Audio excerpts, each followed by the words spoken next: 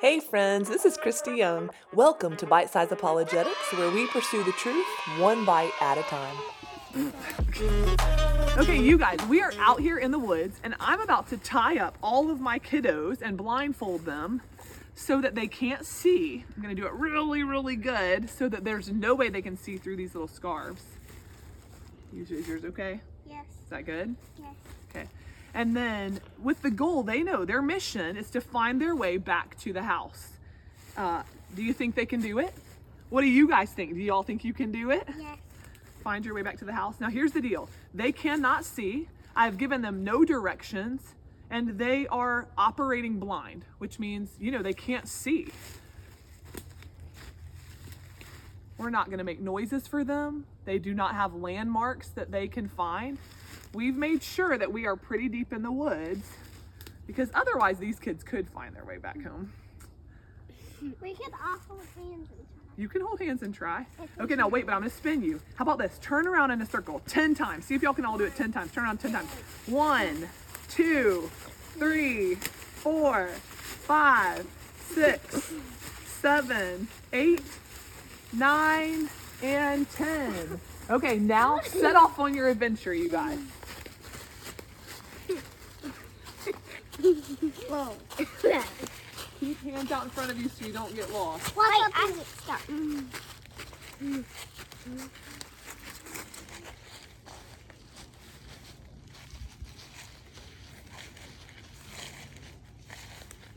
No peeking, okay? No peeking. Is there a Come creek right in here. front Now of me? you can get all of them. Matt, is there a creek in front of me? No, babe. You're so cute. Is there a tree in front of me? Yes. Is there? Right now. Mommy, is there a tree in front of me? Little one. So you guys, how hard was it to walk blind and to try to find your way back home blind? It was kind of scary because there could be a log in front of you or a tree, Yeah. or even a creek. And you can tell. Well, we can't see. That's right, Bubs, that's right. And it was kind of fun because you can if you see a tree, you can wave your hands out. You weren't supposed to be able to see, stinker. Mama, I wasn't. Oh, even if you feel a tree, if you're about to run into it, you have to let your hands guide you. Okay. Oh, like that Well, one. so There's a web.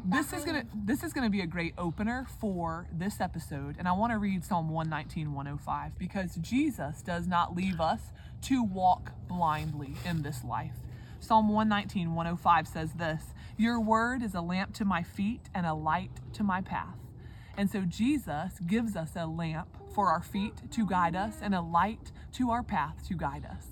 Okay, so I'm walking back with my kids, and my own observation is this. It's very clear that when we're walking blindfolded, that you can't see where you're going, and every person goes aimlessly in their own direction with no guidance and no direction. And really, they will all end up in different places, and they really are walking with no clarity, no guidance. Just aimlessly is the word that I think of.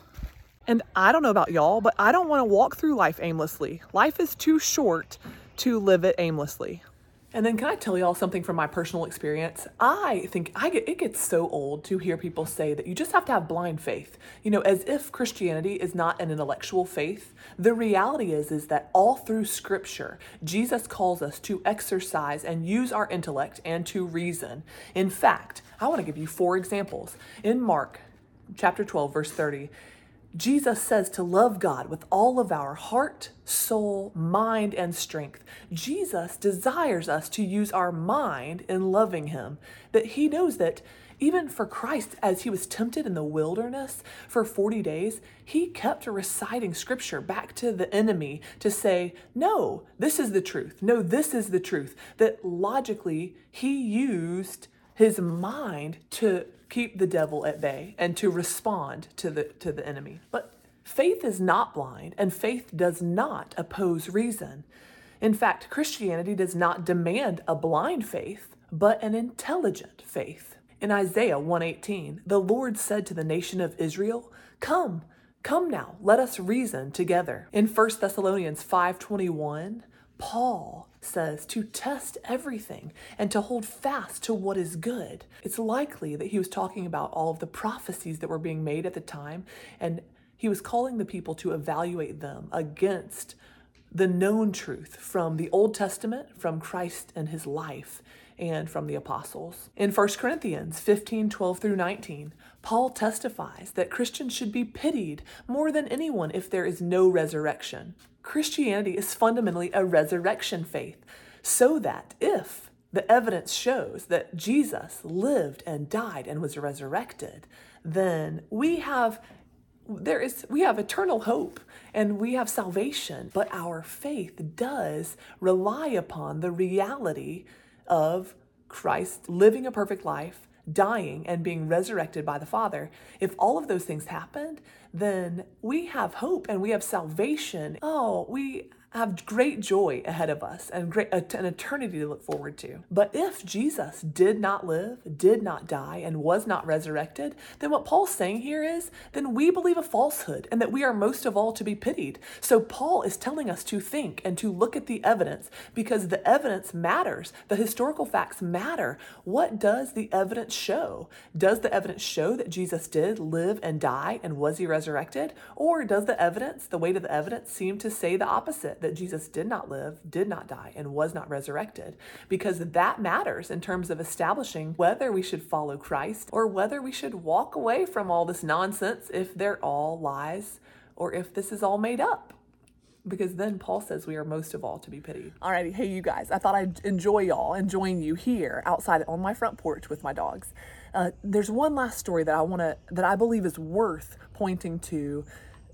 Really, all of Scripture is worth pointing to, right? But there is one that makes this point so well about how we need to look at the evidence and then follow the Lord and the God that is most reasonable to follow, right? And this is Elijah. This is in the book of 1 Kings. Elijah basically challenges the prophets of Baal and the prophets of Asherah, and he calls all of them to Mount Carmel and he says this: "How long will you go limping between two different opinions? If the Lord is God, follow him. But if Baal is God, follow him." And the people did not answer him a word. The people were confused. They didn't know who was the one true God. He basically sets up this scene where they are going to set up two separate altars. I'm going to try to show y'all visually with my hands, okay? So stay with me. Okay, Elijah is going to set up an altar with a ram to sacrifice. And then the prophets of Baal and the prophets of Asherah are going to set up another altar with a ram that has been sacrificed. And then Elijah says this: "Let's call out to our gods and see who brings down all-consuming fire to consume the sacrifice and the burnt offering." And so for the greater portion of the day, the prophets of Baal and the prophets of Asherah call out to their God. In fact, Elijah mocks them, saying this. He says, "There was no voice and no one answered, and they limped around the altar they had made. And at noon, Elijah mocked them, saying, 'Cry aloud, for he is a god. Either he is musing, or maybe he's relieving himself, or he's on a journey, or perhaps he's asleep and must be awakened.' And they cried aloud and cut themselves after their custom with swords and lances until the blood gushed out upon them. But as the day went on, no one answered. It was quiet. Their God did not come to consume the sacrifice. There was no evidence that their God was real. In fact, the altar was there. All the people were limping around their altar, cutting themselves, calling out to their God, and it was quiet. And then Elijah says this: "Everyone come here." And so to this altar that he has created for the Lord God. Do you know what Elijah did before he called out to God?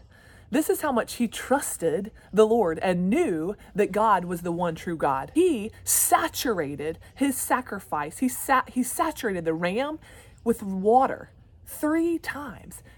And then dug a trench around the altar, and it filled up with water after they had just repeatedly poured water on the sacrifice. Elijah did that first, and then he calls out to the Lord and says this: "Answer me, O Lord, answer me, and that this people may know that you, O Lord, are God, and that you have turned their hearts back." Then the fire of the Lord falls down and consumes the burnt offering and the wood and the stones and the dust, and it even licked up the water that was in the trench. And when all the people saw it, they fell on their faces and said, "The Lord, he is God. The Lord, he is God." And so Elijah, though, as another example in Scripture, Elijah calls the people to look at the evidence. And it's very clear that the prophets of Baal called out to their God repeatedly with no response. And then Elijah called out to the Lord our God. And instantly, even though the ram and the altar had been saturated with water, God consumed the sacrifice and the burnt offering, and in fact licked up all of the water that had been poured in the trenches, revealing that he alone is the one true God. And so all over Scripture, this is my encouragement to you, all over Scripture, God calls us to use our mind, to reason, to look at the weight of the evidence and examine what is real and true. Let's take a break now for some comedy cravings. Hey, Jonathan. How does Moses make his tea? How? He brews it. That's funny. I have a joke for you.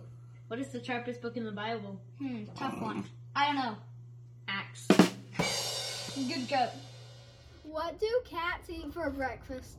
Mice Krispies. What was wrong with the wooden car, with the wooden wheels, with the wooden engine? What? It wouldn't go. Oh my god. How do you keep... How do bees brush their hair? I don't know. With honeycomb. Honeycomb. Honeycomb. How do you keep someone in suspense? Honeycomb. Oh, I'll tell you later. How do you make an octopus laugh? By 10 tickles. Here are 3 questions for families to discuss. Does Jesus ask us to exercise blind faith, meaning faith without any evidence or reason? 2, can you share 1 to 2 examples from Scripture where Jesus himself calls us to exercise logic and reason? And 3, what does the psalmist mean in Psalm 119:105 when he says, "Your word is a lamp for my feet and a light on my path"? Remember, always ask questions, seek the truth, examine the answers, and pray for wisdom. Alrighty, you guys, thanks so much for watching. Please share these videos and like and subscribe to the channel because it helps support the ministry so that we can continue to create content.